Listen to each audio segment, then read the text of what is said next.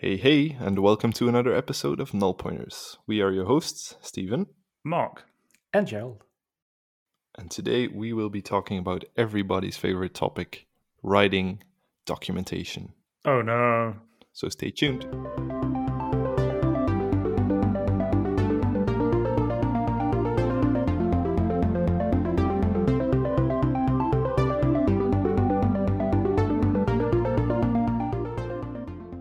So before we dive into today's topic, I just saw that Teams, Microsoft's chat client, is now going, into the non-business domain.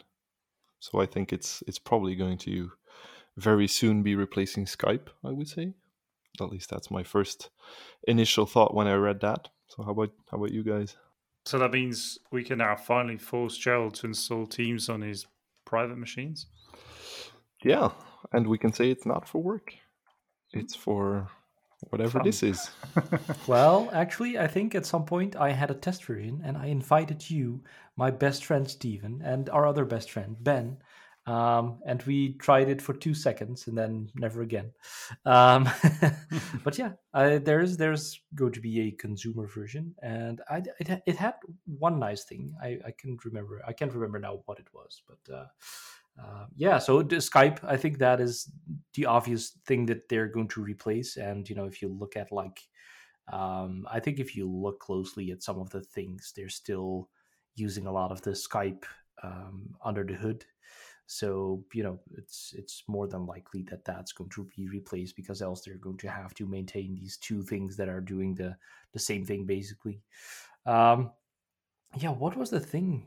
You could set it up for your family, I think, in Teams, and then I think you could share your location with each other or something like that, and also maybe a shopping list of sorts. And there was those kinds of things to make your family management go a little bit better or something, I guess, which was I think a kind of refreshing idea, because you typically have, I think, your WhatsApp or your Telegram or your Signal, and then you can make a group chat with your family maybe, and that's kind of it.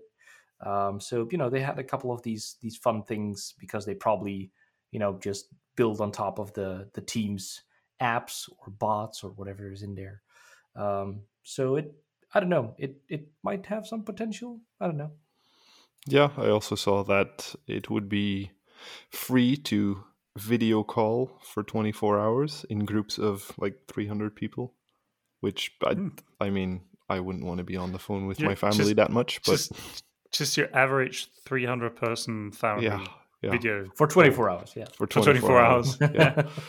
Which it will be paid at some point, but obviously with pandemics and all that, I guess it's a good business move to make it free for now. And also obviously the whole together mode, which I still cringe at every time I see it, but It just there are makes no people who sense. like it. It's I just wrong. suppose. It's just wrong. I mean, the teacher sits in the classroom. That's like the big problem that I have. I mean, if it were just the student, but yeah. Anyhow, Yeah. I digress. Did you also? I don't know if you saw this somewhere on the news, that there was a senator who was driving his car while in a, I don't know, some kind of meeting, virtual, and he put on this AI background living room type thing, um, while they were discussing a bill to punish drivers who aren't driving. Really? Oh, I didn't see Well, that one. Well, I mean, in Switzerland, it's against the law to be in a video. I think in a call, like having your mobile. I think you can use the like speaker system in the car, but you cannot put your phone to your head because it's too distracting. Yeah, I think he So- had it in like a holder or something on his dashboard, and then put on the background blurry. I And think the law here is you can't hold it or fiddle with it. fiddle with it, exactly. But I think if it's like hands-free-ish, then you can do whatever you want, including calling, I guess. I would doubt that there is a specific law for video calling, because it just says hands-free calling, I think. Yeah. But yeah, it's interesting, because I think, was it France or Germany or EU. I don't know, but they're thinking somewhere about making some kind of law. I think that you can also not fiddle with your things in the car, which is going to be crazy, right? Then you have to like stop to make a change in your navigation system, for instance, because you can't actually touch the thing. I think they were thinking of taking it that far, which is I don't think they're going to make it, or the voice activated systems have to pick it up really good because those are still horrible. I don't see any problems there. Take me home, taking you to Home Depot. I don't something like that. Like no, I want to go home, please. I've sent some strange texts. Well, I know, but did you do it while talking to it? Well, yeah, as well. Yeah, those typically don't quite vibe very well with. But they seem to be so great while in your mind and the thought of it, but what then comes out on the other person's phone, sometimes more gibberish than you might have thought. Well, wasn't that you, Stephen? I think if it reads it loud, then it goes like, "Hi, Gerald." Slightly smiling emoji, unicorn emoji, poop emoji. Yeah. But when you try to say poop emoji, it just writes out poop emoji. It doesn't translate it back. Yeah. That has been a experience I've had. Yeah. One of many. So what I wonder is maybe somewhere on the internet there is this little nugget of information or documentation, if you want to call it that tells you how to correctly speak into your voice-to-text thingamajig, and that lands us, I think, at our main topic for today, which is documentation. Because, I mean, I just said it might exist online, probably doesn't, because why would we even bother? I mean... Well, that's the thing. The documentation for my car is in the actual system, in the thing. So I need to touch my car to get in the documentation. Oh, it's such a mess. You're not allowed to do that anymore. Yeah, no, exactly. I think I have a paper book thing too, but whoever reads those things. You can't read that while driving. That too. But yeah, I think I've heard some people taking it as far as if you do not have documentation, then it doesn't exist. I think that's an interesting point to take. I mean, usually in quite a few projects that I take over, there is like nearly no documentation, and usually it's always like, well, I'll do it when I get around to it, and then 2 or 3 weeks later it's like, does anyone even care still about this project? And then 6 months later, someone, and in the worst case it's actually even you who originally wrote the project, has to do some changes, and you have got no clue anymore what's going on in this system. I mean, it has happened to me that I literally had no idea anymore how this code works. It took me like 2 hours to just figure out what for a simple task that I had to do, which took me then 5 minutes to implement. And that's just embarrassing because there was no documentation in place to tell me, oh, you just have to copy this thing here and then do the thingamajig here, and then it's done. So yeah, don't do that, kids. Write your documentations. Well, it's especially, very interesting. I noticed it with the Xamarin Community Toolkit, which is, kind of a project that I've been spearheading, as they call it. So, I've been trying to get that up and running, and one of the things was also the documentation. And I found out that, I don't know, maybe I've been on the wrong side, air quotes, for too long. I kind of like figure out the APIs by just trying them out in a project. But a lot of people were asking, where's the documentation? Where's the documentation? We need documentation because, actually else it doesn't exist for them, I guess. So, they really needed that documentation, which, is totally valid, which is cool. I mean, don't get me wrong.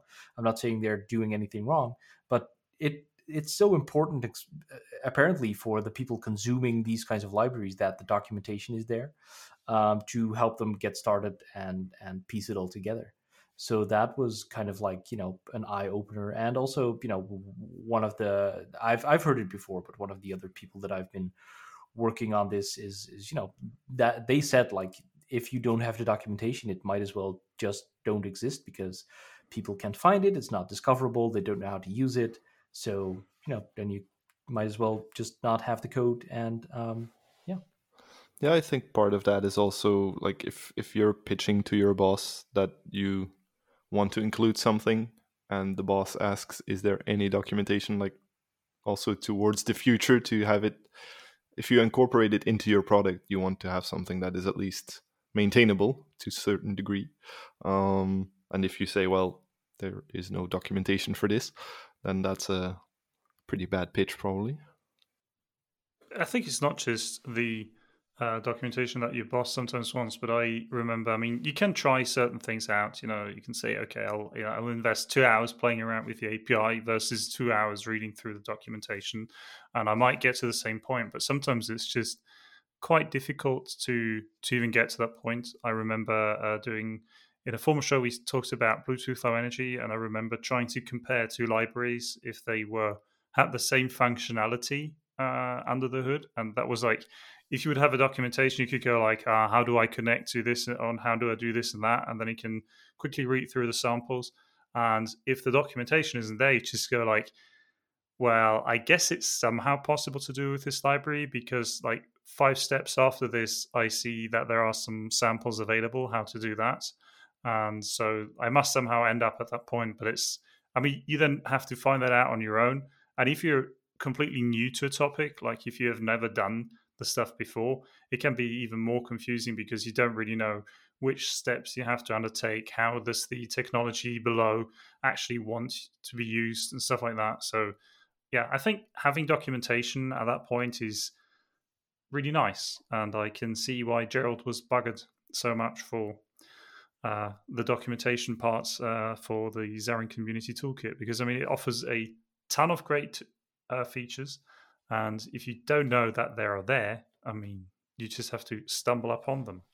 Yeah, no, absolutely, absolutely. The interesting thing is, though, it's a lot of work to write good documentation because you have multiple types. You have like the very simple README getting started that you mentioned on your repository, probably, and then you have like if I felt look at least like in the Microsoft ecosystem, then you have like the conceptual docs. So those kind of in a book kind of form. Once upon a time, there was a control, and you can do this and this and this with it. And then you have like the API docs, right? So that is like the very technical. You have these methods, these members, and they can do roughly this in one line, one sentence. So you have to do all of that if you want to do it right. And like with the conceptual docs, that is like very hard. There's dedicated teams for dedicated products, people full time writing those docs, right? And then there's it's all open source too. So then there's also the people who contribute to that. So there's a lot going on there. And, if you want to set that up, initially there was a lot of code suddenly in the community toolkit. Luckily, also, we took over some stuff from Xamarin Forms, which has I think still a one-person team writing all the documentation. And he's doing a great job. He's really good. But so we could steal some pages from them. So those are really good. And then the rest is like, meh, they can be improved.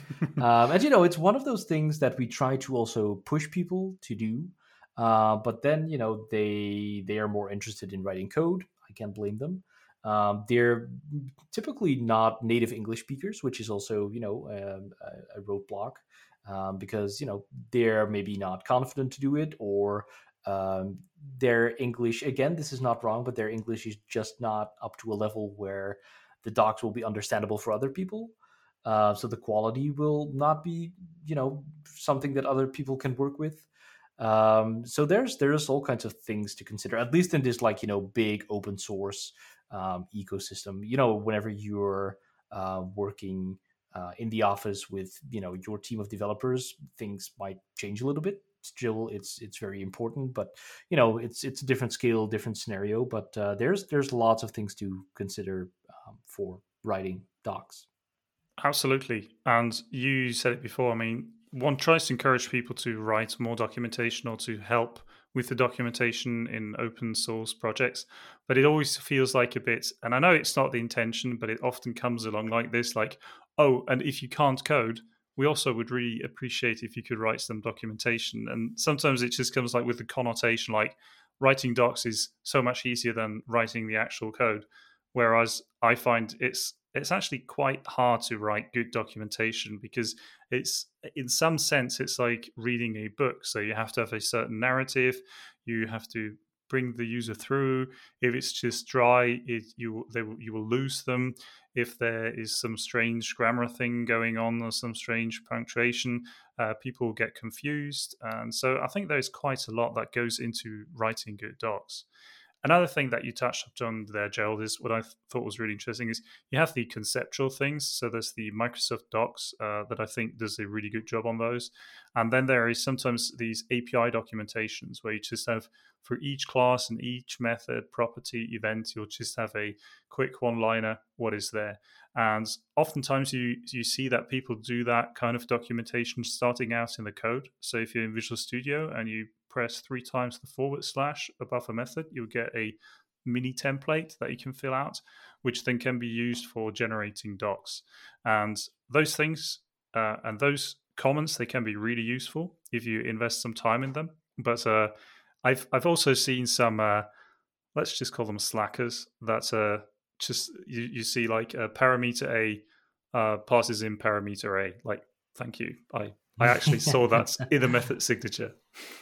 Well, there used to be I don't even know if it still does that, but I faintly recall Visual Studio for Mac or Xamarin Studio before it kind of took the method name and parsed that into a understandable sentence.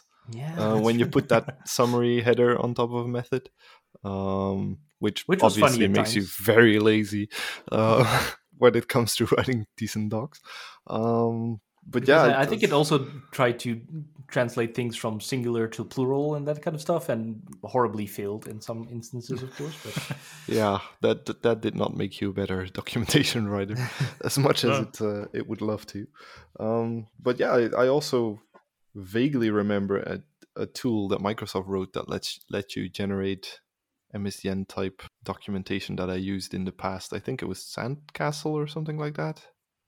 I don't know if anyone ever used it. Yeah, I don't know if it was I think it generated out like this entire HTML tree based on reflection and kind of like an MSDN type thing. But I think current API documentation is also being generated, right? For most of the things. Well, I'm not sure if I should comment on this. But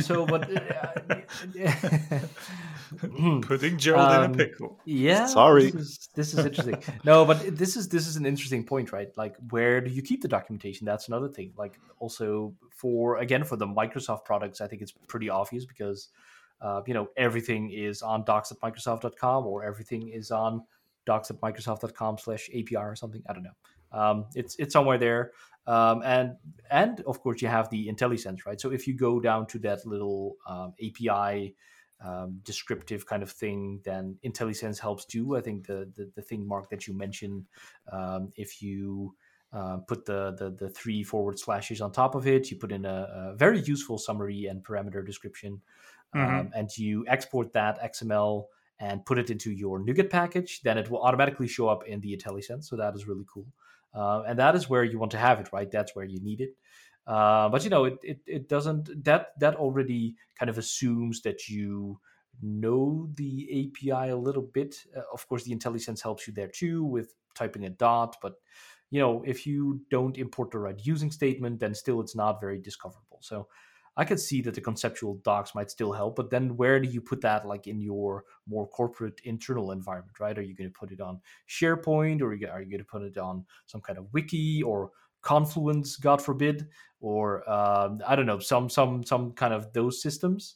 So yeah, and then people start looking for maybe other solutions. So you have half of the documentation there, and the other part is there. So that's always also a very fun game. Bunch of OneNotes.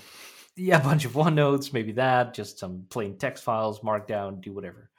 But yeah, so like the thing that you ended on, Stephen, with like you would think that it was generated from the APIs. I can tell you that it's not always the case. That's all I will say about it.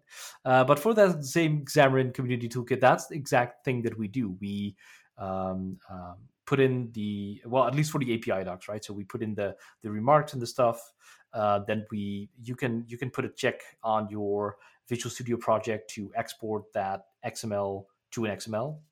That makes total sense. And then you can, there's different tools to actually transform that into something else. The one that we are using I think comes from Xamarin or Mono or that side of the world. Is called MDoc, which is, I'll say, it takes a little getting used to getting started with it. But after that, it can do some cool things, and that basically generates it into all kinds of smaller XML files with references to each other, et cetera, et cetera. And then, I don't know, that's kind of black box for me. It gets generated into the nice docs pages. So I just commit it to a repository, then some magic happens, and then those nice looking pages come out. So that is pretty cool. But yeah, Sandcastle, I don't know. The name rings a bell. It probably, even if the name is different, it probably does something similar. And I'm convinced there are more tools that do that. But I think it's dead and buried. Like probably something from yesteryear. So yeah, then the question that I always ask myself when building something and putting some in-code documentation, which is also obviously a thing. We have the right entire Word files or SharePoint wikis or whatever full of documentation, but we also have the in-code documentation. How many or how much documentation is enough? That's the question I always ask myself. Like, I feel like if I haven't at least put a comment somewhere in, say, 10 lines, I'm doing a bad job. But on the other hand, if it's 10 really simple lines, why even bother? It's a tricky slope, I guess, to be on.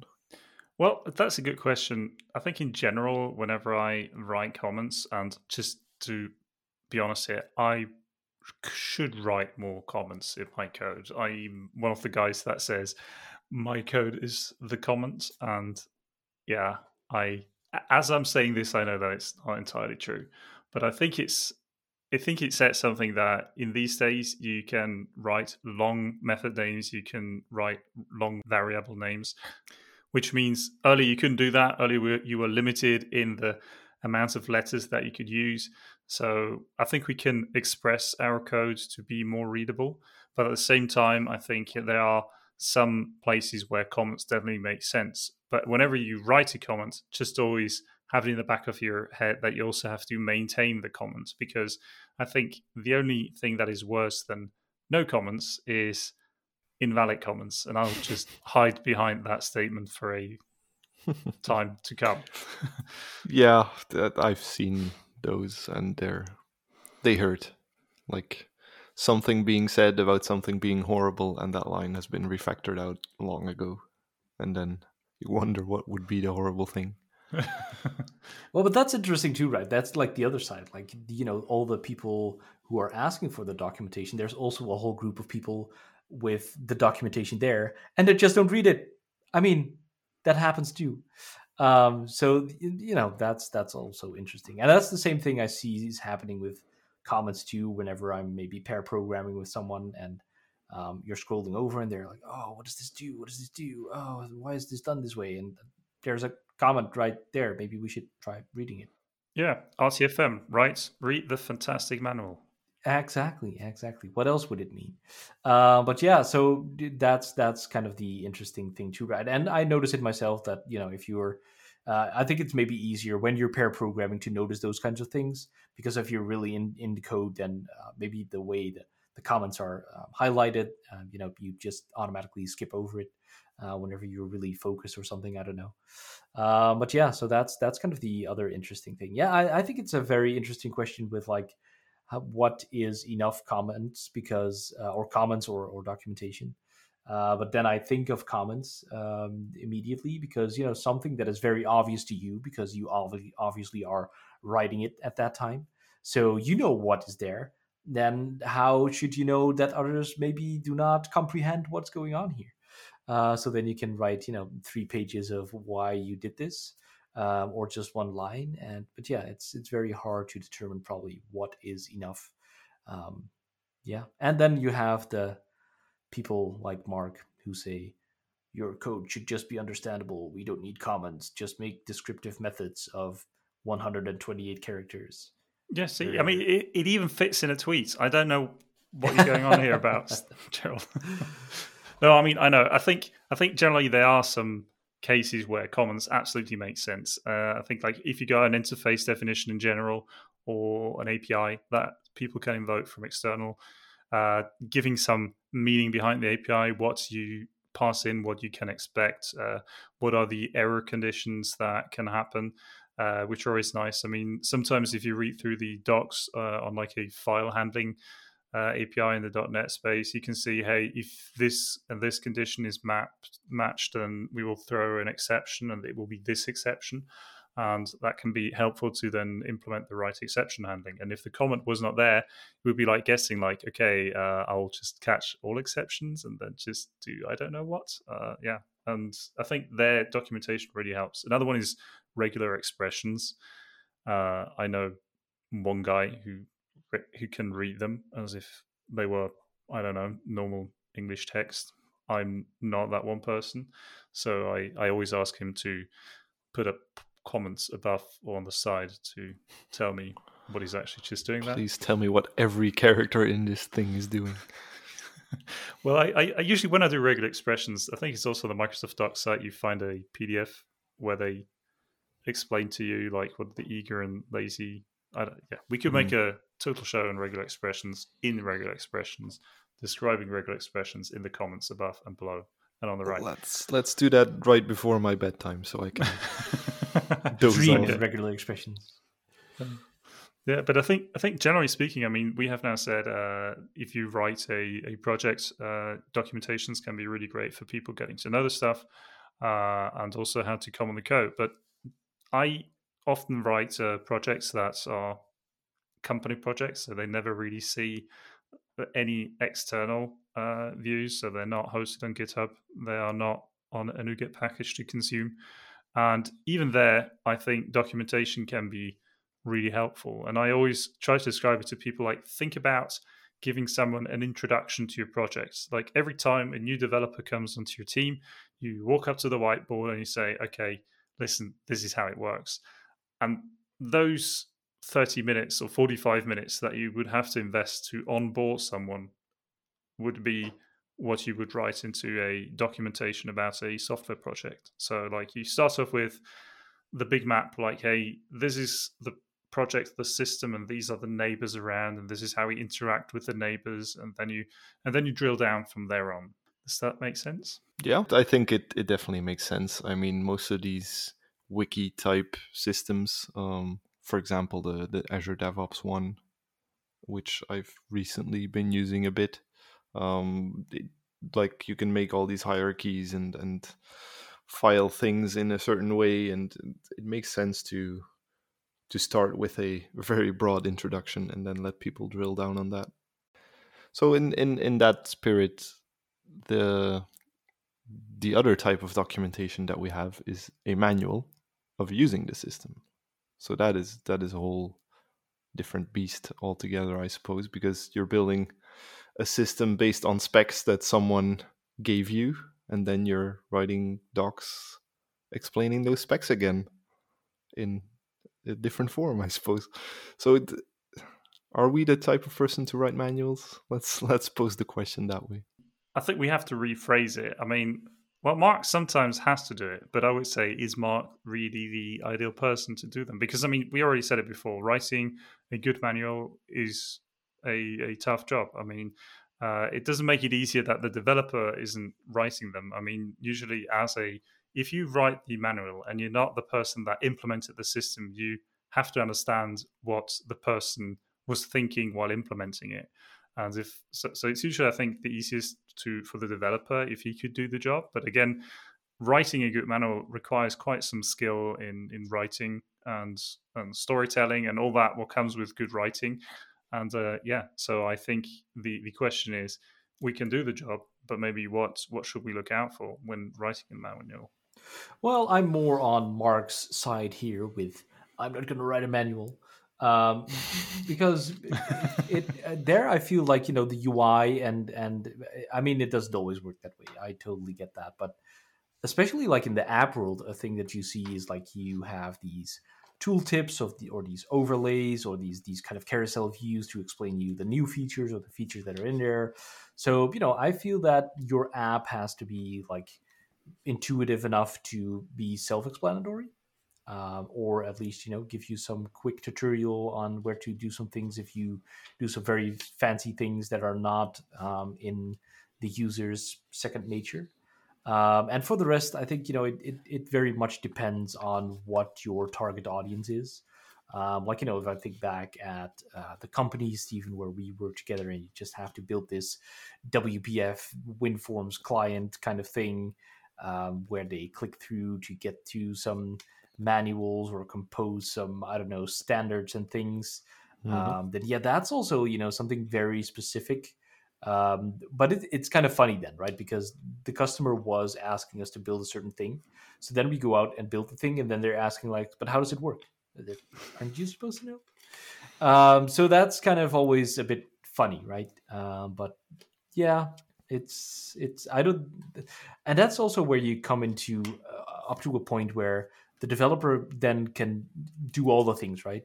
Because they're going to ask you to write the technical documentation, the API documentation, the manual for the customer. Maybe you can do the specs too. Oh, and you're the Scrum Master now, so have fun estimating all those story points. So at what point is it enough, and at what point is your unicorn developer not going to be able to do all the things? Is that part of the full stack developer description? Yes, you have to do all the things. Yeah, It's a full stack after all. It's a full stack. Yeah, I mean, full stack of cars. It doesn't specify how high that stack goes. That's true. Yeah, I think you're touching on a point there, but I think there's also the reason. I mean, because you force the developers into the position of writing documentations, that you see some tooling evolve around it to make it easier for us. I mean, we touched on it before. Some people they take the method name, they split up the words, they do some magic on making it plural sounding, and all the magic there. But I mean, the Open API, or Swagger as it was called before, I mean, that's something where you can say, hey, I got my beautiful website and my beautiful web API, and it does the best thing in the world, but now I have to write documentation. But no, you don't have to. You can just sprinkle some Open API goodness over it, and it will generate a beautiful API specification where you can open and close the method calls. You see sample JSON that will be returns from that call. You can sometimes even test it right there in the browser, how that would look like, and all the goodness like that. And I mean, I think that's why sometimes you just have to force the developer to write documentation, because then some goodness like this will come out. To go that one little extra mile towards happiness, I suppose. I've done this so many times. I'll now write a quick script that does this for me. Yeah, the Swagger definition stuff that's fun. I mean, I've recently had some experience with that. They weren't always up to date, but I mean, there was at least something. So, wrapping this thing up, people listening who haven't ever documented anything in their life, where should they get started? What should they at least document, in your opinion? But I'll try to go first.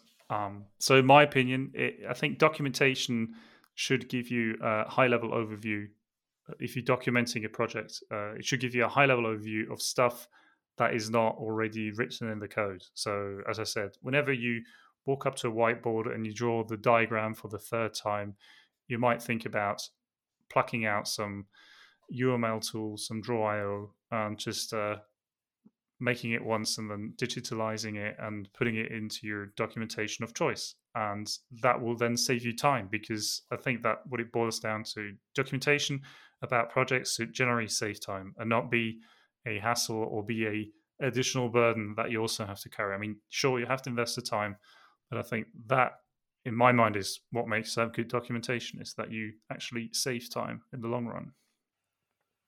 That's actually one thing that I didn't really mention throughout this, but one thing that I document for myself, stuff that you maybe do not do on a daily basis, or you keep forgetting how to do it and you look it up each time. So just write it down. I did some of that stuff also, again, for the Xamarin Community Toolkit in the wiki. Just start typing a little bit about also how the release process works, so that if for some reason I maybe fall off the face of the earth, that other people will also know what's going on without having to trying to retrace my steps, what I was trying to do, or smoking or thinking or doing right there.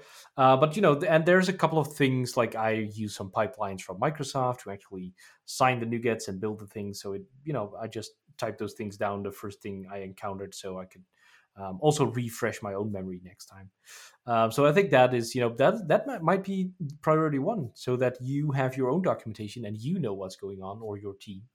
And then from there, yeah, sure. It also depends on what you're writing documentation for. Like, again, if you are putting an open source library, well, even if it's not open source, but if you're putting a library out there for potentially hundreds or thousands or millions of users, then you need a little bit of more documentation probably than that customer with 10 users, who already know what this stuff is sort of about.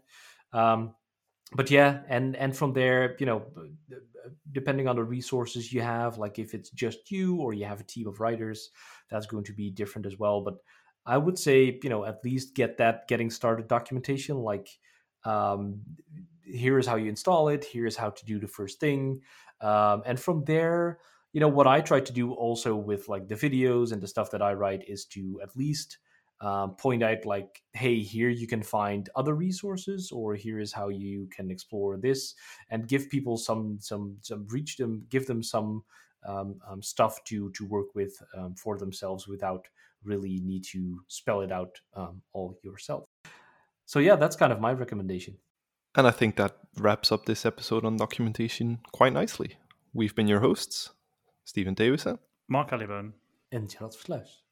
If you have any great tools that you use to write your documentation, or maybe even generate it from scratch, let us know. We are on Twitter at nullpointers.io. Thanks for listening. Don't forget to subscribe on your favorite podcasting app. Stay safe, and until next week on Null Pointers.